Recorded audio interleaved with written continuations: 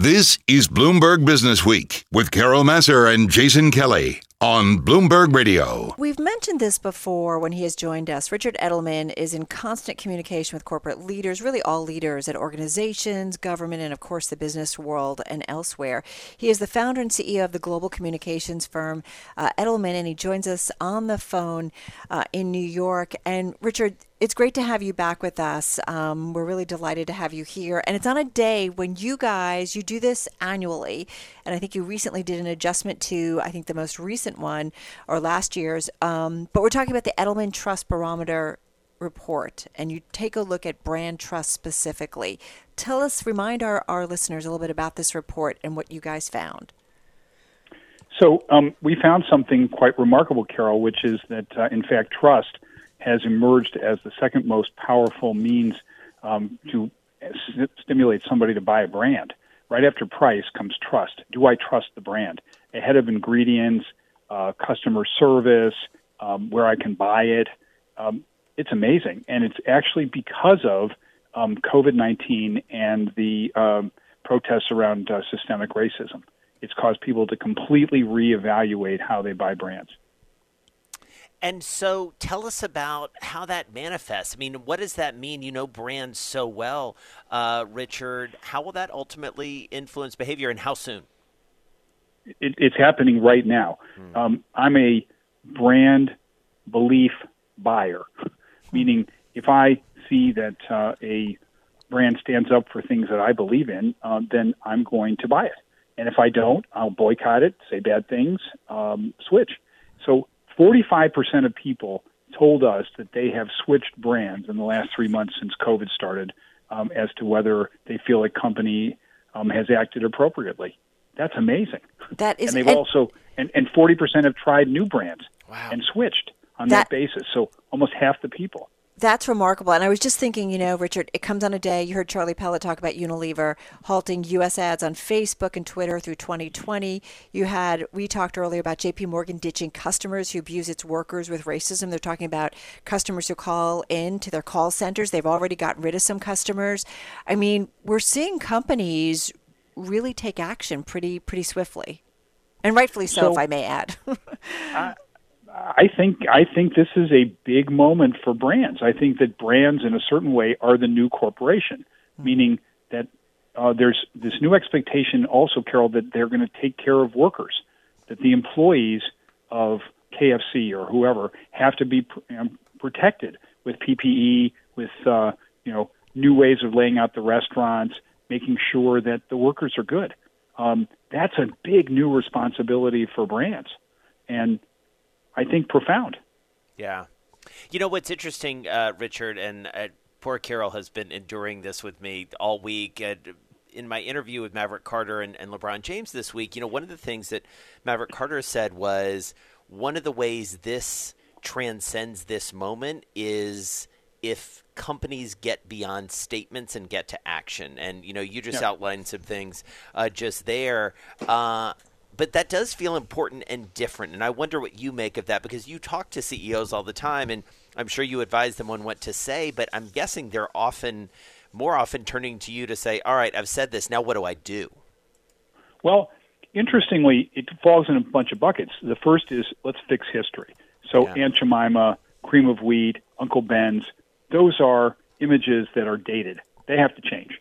Then there is, what do we do at the present? Walmart's decision this week to stop selling flags of the state of Mississippi because they have the Confederate battle flag within. That's amazing. And similarly, a brand like Dove deciding to run an ad last Sunday on the ESPYs saying that, it's no Father's Day because too many black fathers have been put in jail. That's a brand standing up and speaking up. And when that happens, a brand gets 4 times more trust than standing aside. And race has always been the third rail of the American conversation. And when brands go into race, that it's a big moment. Because, go ahead, Carol. No, you finish, please. No, I just think it tells you everything that belief-driven buyers want brands to speak up. that the new expectation is, don't be a chicken, don't put your head down. You need to stand for me. You need to be out there for me. It's a big change. What I wanted to, jump in, and I feel like, Jason, this kind of piggybacks off of something you said, but we had a guest on, Linnea Irvin. She's president of the Center for Talent Innovation, and she said, these folks, these leaders who make external statements, they've got to first fix their houses internally and earn the right to make those statements externally about getting rid of racism and being a diverse organization. So tell me, I'm curious in the conversations you're having, Richard, that these companies that are making these great moves and statements, publicly, how much of the conversation is changing internally, and not just the conversation, but actions internally, so that what they say externally represents what they do internally in their organization. In other words, making it diverse and getting rid of racism. So I think there are the first step, obviously, is fix your own house, such that you have a diverse board, that you have a broader array of both Black and Hispanic executives in your firm, and then educate and advocate. So, then you have to pick up on the issues. And then the third is, actually get involved in fixing things. So Ben & Jerry's Ice Cream actually hires people who've had misdemeanors, felony misdemeanors. Yeah. And they say, we don't care. That changes the game because it enables someone who has been in prison to get a job and not be unemployed for the rest of his or her life. Yeah, and it's so that's interesting. Action. Right. And we know ultimately so much of what's going on is a poverty issue. Economic, It's economic, and that's what it comes down to. We're going to continue our conversation with Richard Edelman. He's the founder and CEO of the global communications firm Edelman, joining us on the phone in New York City, talking about their Trust Barometer Special Report. Brand trust, we talk about it a lot, Jason, but I do feel like it's taking on a whole new meaning against the backdrop of the virus from the last 4 months, and also, of course, of what happened in Minneapolis, what happened to George Floyd. And, we're talking about racism and diversity once again. Right. And I think that Richard makes such an interesting point that for so long people wouldn't talk about companies. They'd be like, I'm not going near that.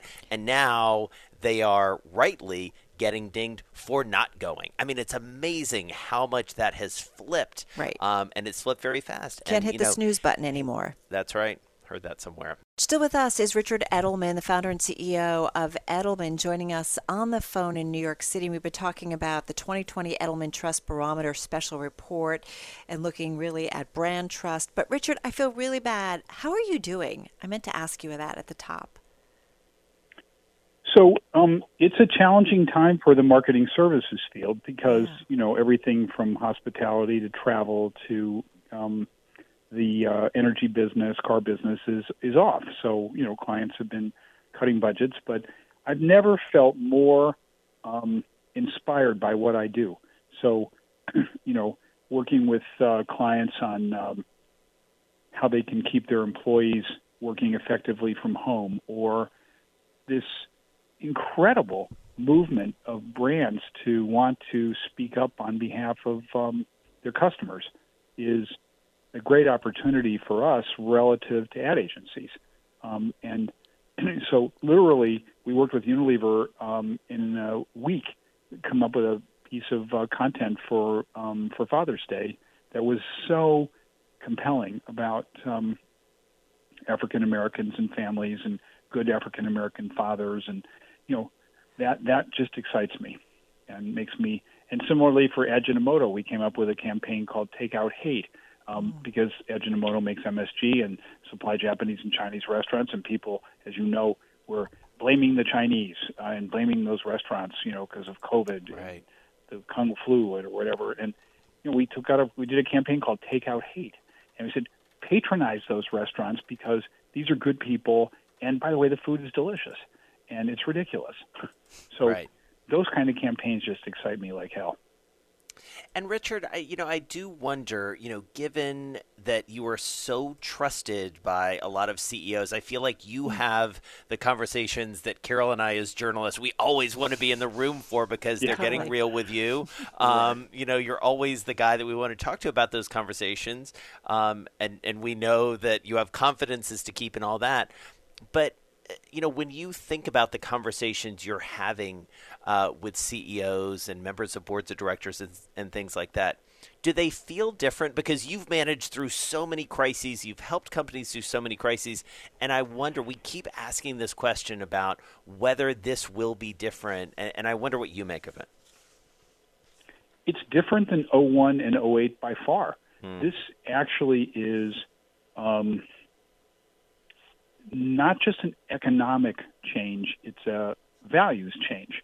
And it's partly because we're in a very fraught political moment, but it's also because it feels as if COVID has scared the heck out of us, not just in an economic sense, but in a personal and health sense. And so our values are different. And people are spending more time at home, and they're with their kids, and they're not traveling, and they're trying to figure out, when do I have to go back to the office? Do I have to go back to the office? And so the conversations with the CEOs are profound because they are having to make a lot of change very quickly, and they're realizing also that they have to step into the shoes of government in many cases because, this return to work, and are we going too fast, and do we require masks, and what's the safe way for our employees?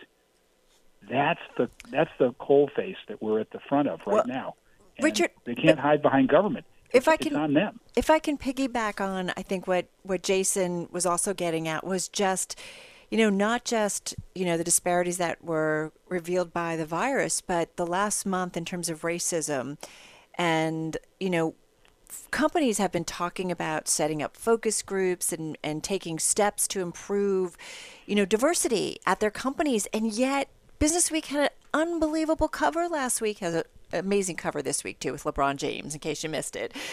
Jason did that story in that interview. But last week it was showing visually the lack of diversity in corporate America when it comes to black CEOs. Yeah. Okay, it's a handful. And it's four.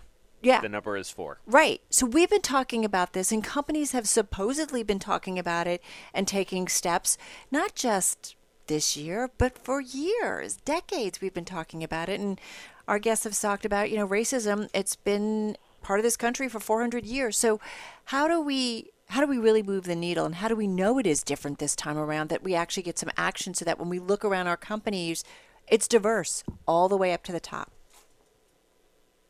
I think that we have to do what we're doing at Edelman, which is we're putting a person, an African American, on our board within the next 30 days, and we are promoting a person who deserves it to the operating committee on the executive side, and we are going to go to primarily black colleges and find people as opposed to waiting for them to come to us, and we're going to have very specific targets for how we change our company.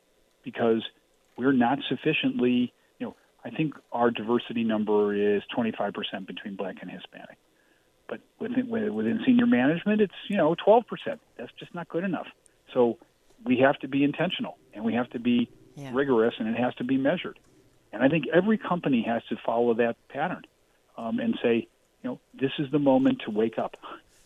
This is in America where half the millennials are people of color.